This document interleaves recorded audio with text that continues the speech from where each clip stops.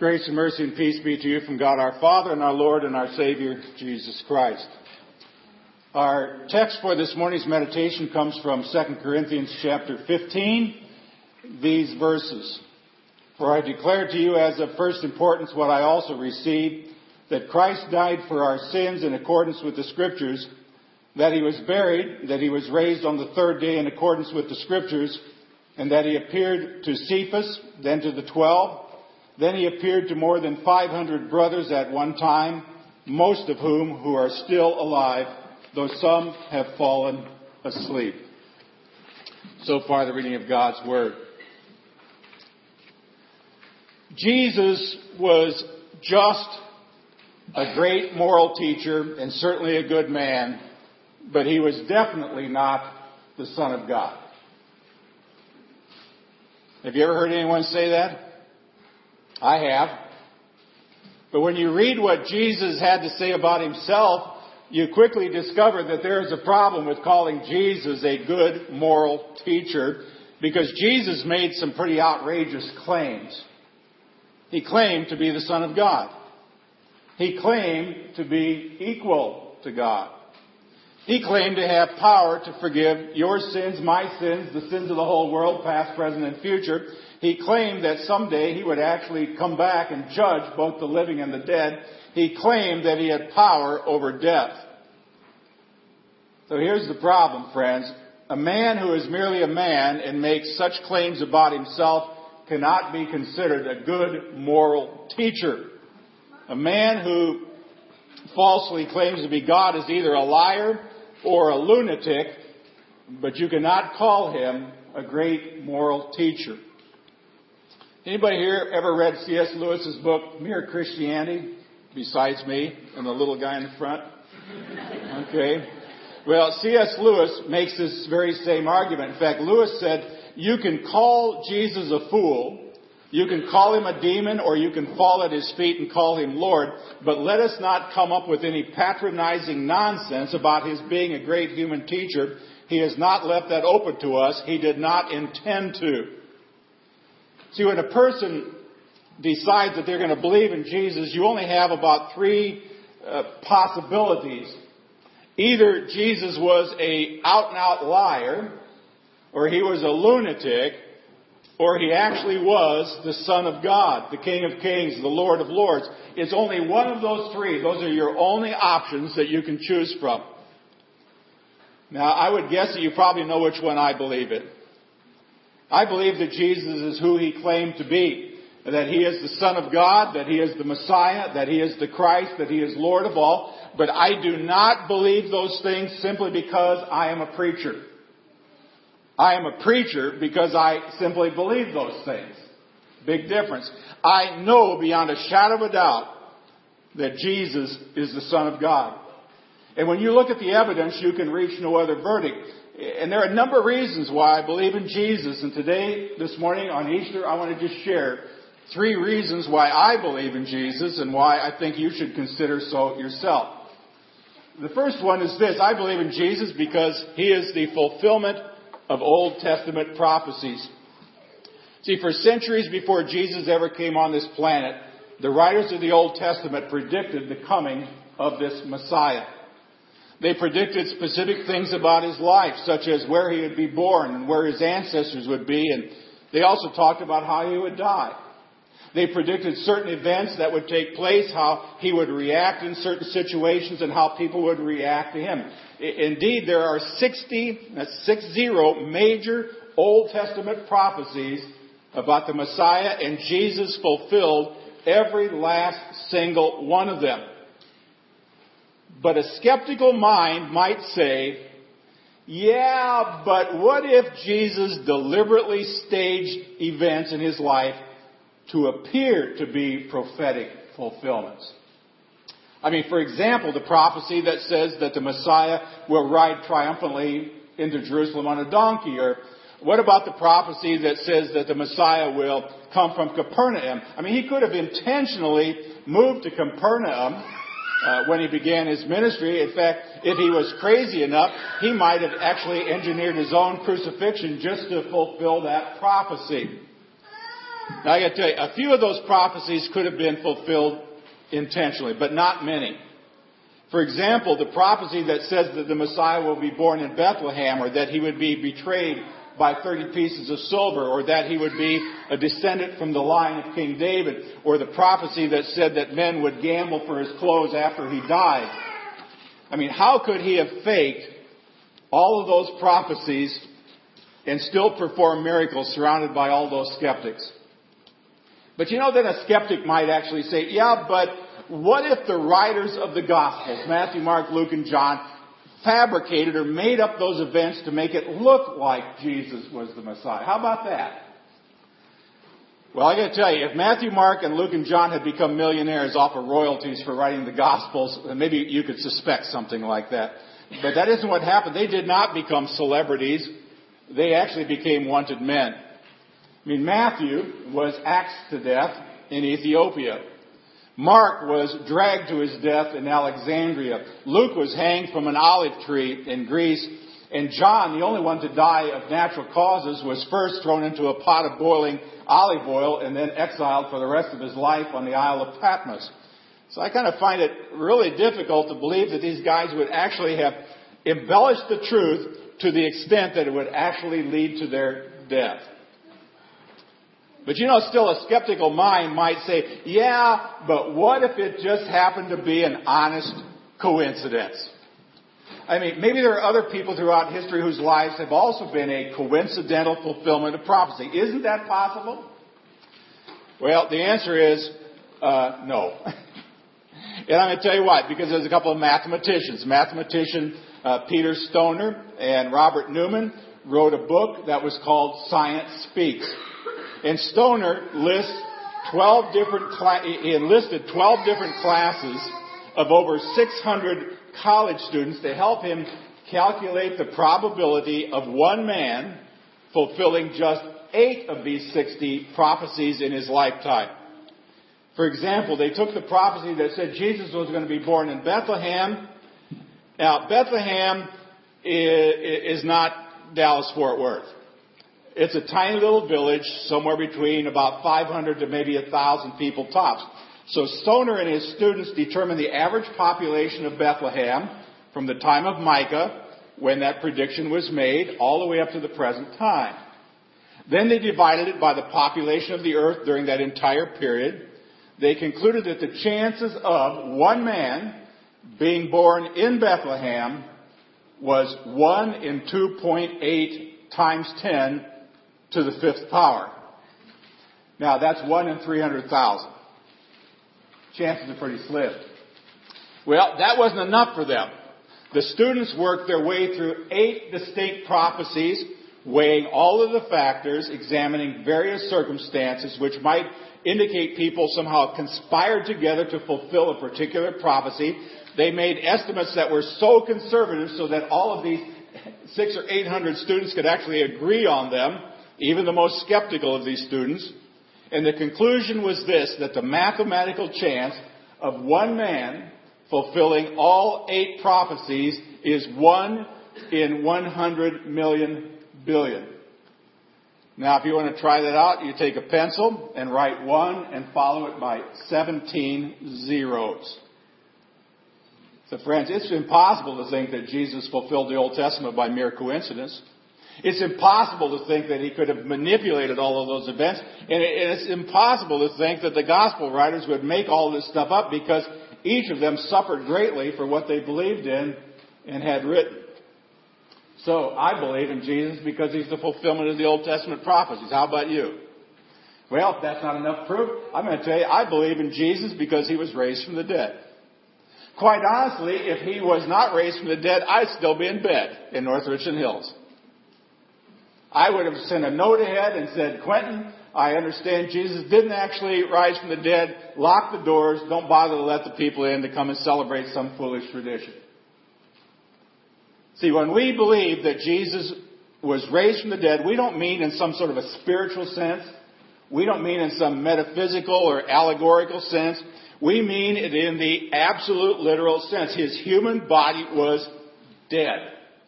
Literally, completely lifeless. His heart stopped beating. The blood in his veins stopped flowing. He stopped breathing. He was dead as dead can be. But then guess what? After 3 lifeless days, his body began to stir. His heart began to start beating. His lungs began to fill with air. His eyes opened and he was alive. And that's what the Bible teaches, and that's what Christ's followers have been believing and teaching for the last 2,000 plus years. But then the skeptic might actually say, but what if Jesus really didn't die on that cross? See, that theory came up again and again throughout history, that Jesus didn't really die. He just passed out on the cross. I mean, the Romans thought he was dead. They allowed him to be buried. But then in the coolness of that tomb, Jesus somehow regained consciousness after fainting on the cross. And he got up and he actually pushed that heavy stone that took, 5 or 6 or 7 Roman soldiers to cover the thing. And he claimed to his followers that he was alive again. That's called the swoon theory, by the way.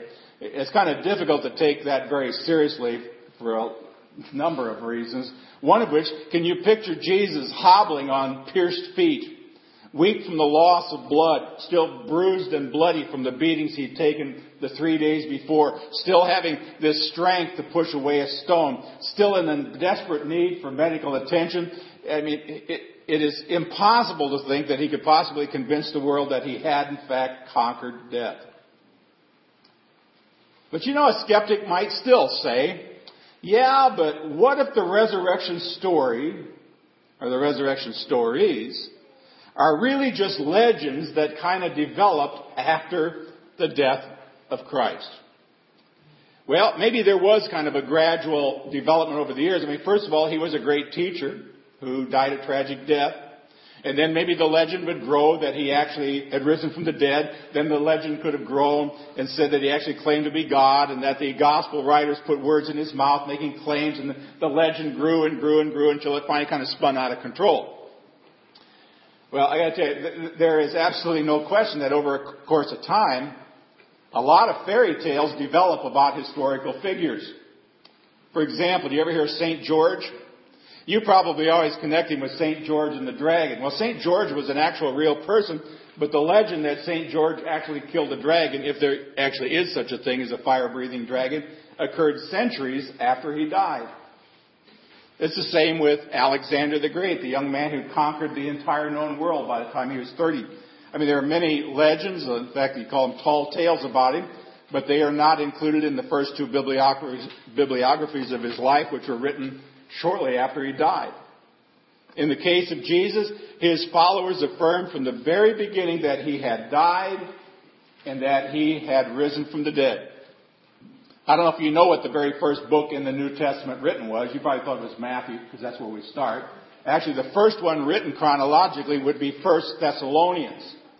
And in 1 Thessalonians, written about 19 years or so after Jesus died, rose again, Paul affirms that Jesus had actually been risen from the dead. In 1 Corinthians, which Paul wrote just a few years later, he actually recites a creed that had been taught amongst the Christian church. And in this ancient creed, it was common for believers to memorize it, recite it, brief statements of what they believed. Now, I'm going to read this creed to you. It comes from 1 Corinthians 15.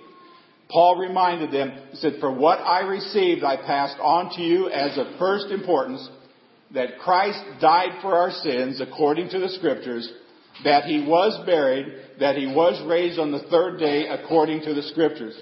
And then he went on to say he appeared to Peter, and then to the 12, and then he appeared to more than 500 of the brothers all at the same time, most of whom are still living, though some have fallen asleep. See, Christianity has always taught that Jesus, who suffered and died and was buried, did in fact appear again. He raised physically from the dead. It was not some idea that somehow grew over a period of time. I mean, Christians say that Jesus was raised from the dead. There's still people alive who could actually testify to that. But I will be honest and tell you that there were legends about Jesus that did develop over time. One of them actually had him resurrecting a dead bird when he was a young boy. Another one said that he actually corrected some faulty cuts that his father, the carpenter, made in the cabinet shop. I mean, there were legends about the resurrection that said that when Jesus came popping out of the tomb, the Jewish authorities, the Pharisees, the Sadducees, and all the Roman soldiers were standing there watching it and thinking, "Oh man, that's way cool." Now, when these legends popped up, church leaders disputed them. From the very beginning, the followers of Jesus preached the resurrection. But again, you might run into a skeptic who says, yeah, but what if it wasn't really maybe it's just a spiritual resurrection? Now, I've read a few liberal scholars in my time who have come to this very conclusion. I'm going to read you one. This is the kind of stuff that really makes me mad. I wish I could go over and rap this guy a good one. But his name is John Shelby Spong. He's not a Lutheran Church Missouri Synod guy. He happens to be an Episcopalian bishop. So he's pretty high up in the Episcopalian Church, okay? He wrote a book called Why Christianity Must Change or Die. Now listen to what he wrote. Quote, "The miracles of physical resuscitation, angels who roll stones away from tombs, and the bodies that appear out of nothing and disappear into thin air must be dismissed for the developed legends that they are." Imagine that, an Episcopalian bishop saying, all this stuff is just so much nonsense. You know, the more you consider this view, I got to be honest with you, the dumber it sounds. I mean, either you can believe the eyewitness testimony or you can't. I mean, it's crazy to conclude that the disciples didn't see what they thought they saw, or that after the death of Jesus they had some sort of a, existential experience or something, that it kind of, they saw some sort of a transcendent floating Christ, and so they made up a whole bunch of stories about actually seeing him. I'll be honest with you, it just doesn't make any sense. I mean, you got to be dumber than a bag of hammers to believe that one. See, the disciples believed that Jesus was physically raised from the dead. That's why the empty tomb is so significant.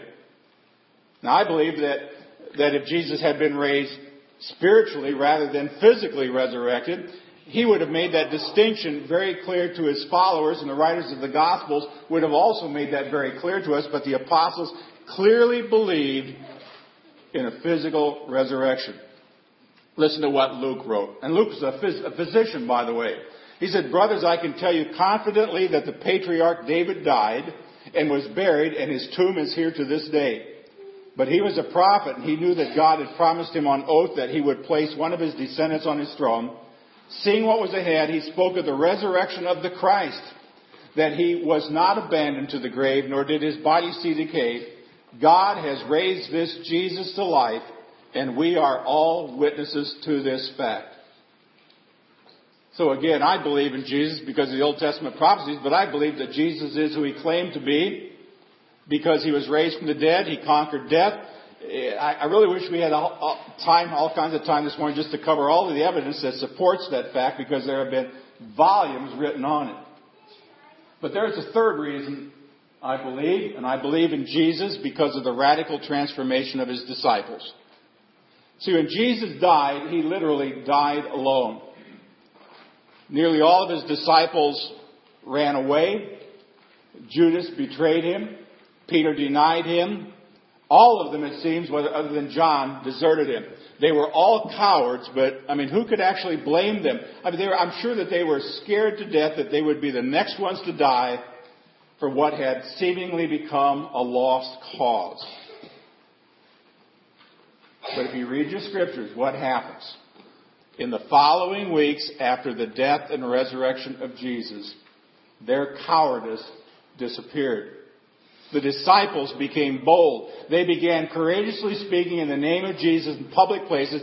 Signs and wonders began to follow them wherever they went. And suddenly this group of men, who once were almost afraid of their own shadows, could not be intimidated by anyone. They absolutely, positively could not be stopped. You could beat those guys and they would still preach. You could imprison those guys and they would still preach. You could torture them and still they would preach. And the only way that they could stop these guys, to shut them up, was to kill them. And that's exactly what they did. Now, earlier I mentioned what happened to Matthew, Mark, Luke, and John. How about the other ones? Philip was thrown in jail, scourged and crucified in 54 A.D. Matthias was stoned to death and then beheaded in Jerusalem. Andrew was crucified in Odessa. Peter was crucified upside down in Rome during the persecutions of Nero. Bartholomew was beaten and crucified in India. Simon the Zealot was crucified in 74 A.D. Thomas was killed by a thrust of the sword, ministering to people in India. Now, I'd ask you, what drove these guys to be willing to die for the name of Jesus? I mean, could it be that they got together in the upper room and drank a little extra communion wine and decided to make up some sort of a myth about the resurrection of Jesus and made an oath to each other and said, hey guys, let's keep the gag going as long as we can? I think not. And though many people have died throughout history for many foolish reasons, you cannot begin to even convince me that these men would die for what they knew was an absolute lie. See, if Jesus didn't actually rise from the dead, the disciples would have known it. They would have known the reports of the resurrection of Christ was false. That would mean the disciples all died not for a misguided belief, but for something they all knew to be a lie. Now, either they saw the resurrected Jesus or they didn't. And if they didn't, they lied about seeing him, a lie that they knew would almost certainly result in their death. But something happened to these disciples to change their character after watching all of this. And they claim that it was an encounter with the resurrected living Christ, and I believe them. There is absolutely no other way to account for the radical transformation in their lives. Now, there's a little PS to this story, and it's this, that Jesus is still radically transforming people. You all know that I just spent a week in prison.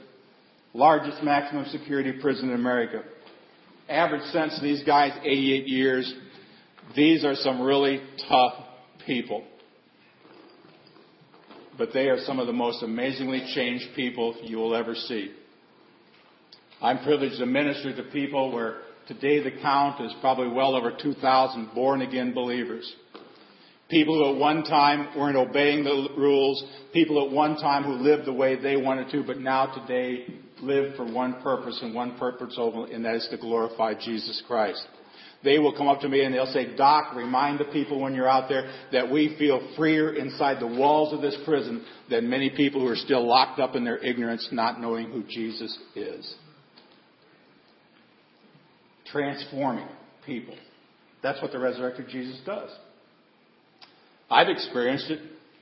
I mean, if I look back at my life many years ago and I see who I used to be and what I used to do, and I look at myself today, I see that there's been a change, and the only thing I can attribute that to is a relationship with Jesus Christ. Suffered, dead, buried, but still alive. So those are three rather objective reasons why a person can rationally believe that Jesus is who he claimed to be. I mean, there's evidence to support that he is the fulfillment of the Old Testament prophecy. There is evidence to support that he was physically raised from the dead. And from a purely academic perspective, a person could objectively determine that Jesus was exactly who he claimed to be, and therefore he must be the Son of God. But if I would end the sermon right there, I would be doing you an injustice. If I were to leave it at that, however, would be to miss out on the best thing that could happen to you. See, just intellectually recognizing that Jesus is the Son of God is only the very first step in becoming an honest-to-goodness Christ follower. You've got to take a step further. What you know in your head, you act on in your heart. That's what we sometimes call giving your life to Jesus. Well, we know that Luther says, that we cannot come to Jesus Christ our Lord, or come to him, but he has called us by the Holy Spirit. But there comes a time when we hear about Jesus, when the Spirit speaks to us, we give our lives to Jesus. Paul said to the Romans in chapter 10, if you confess with your mouth Jesus is Lord, and believe in your heart that God raised him from the dead, you will be saved. So this Easter, friends, I'm saying you can know Jesus beyond an academic sense. You can know Him personally. You can experience His presence in your life day after day after day. Growing up in Seward, Nebraska, with my grandfather being the janitor at the church, the school, and the parish hall. Many of you know my grandparents raised me. I spent a lot of time in church, in Old St. John's Church, downtown Seward, Nebraska. A lot of beautiful stained glass windows, and I used to sit there and stare at those stained glass windows. And the one that always kind of got to me was the one of Jesus standing at the door and knocking. And I remember one day that my grandpa stopped by. He says, "What are you looking at?" So I'm looking at this door, and I see Jesus standing there knocking at the door, and I'm wondering why on earth nobody answers. You ever seen that painting? You ever seen that picture? Do you know there's no doorknob on the outside of that door? It needs to be opened from the inside. Revelation 3:20. Here I am. I stand at the door and knock. If anyone hears my voice and what? Opens the door, I will come in and eat with him and he with me. Today might very well be the first day that you recognize that. Christ the Lord is risen. He is risen indeed. Hallelujah.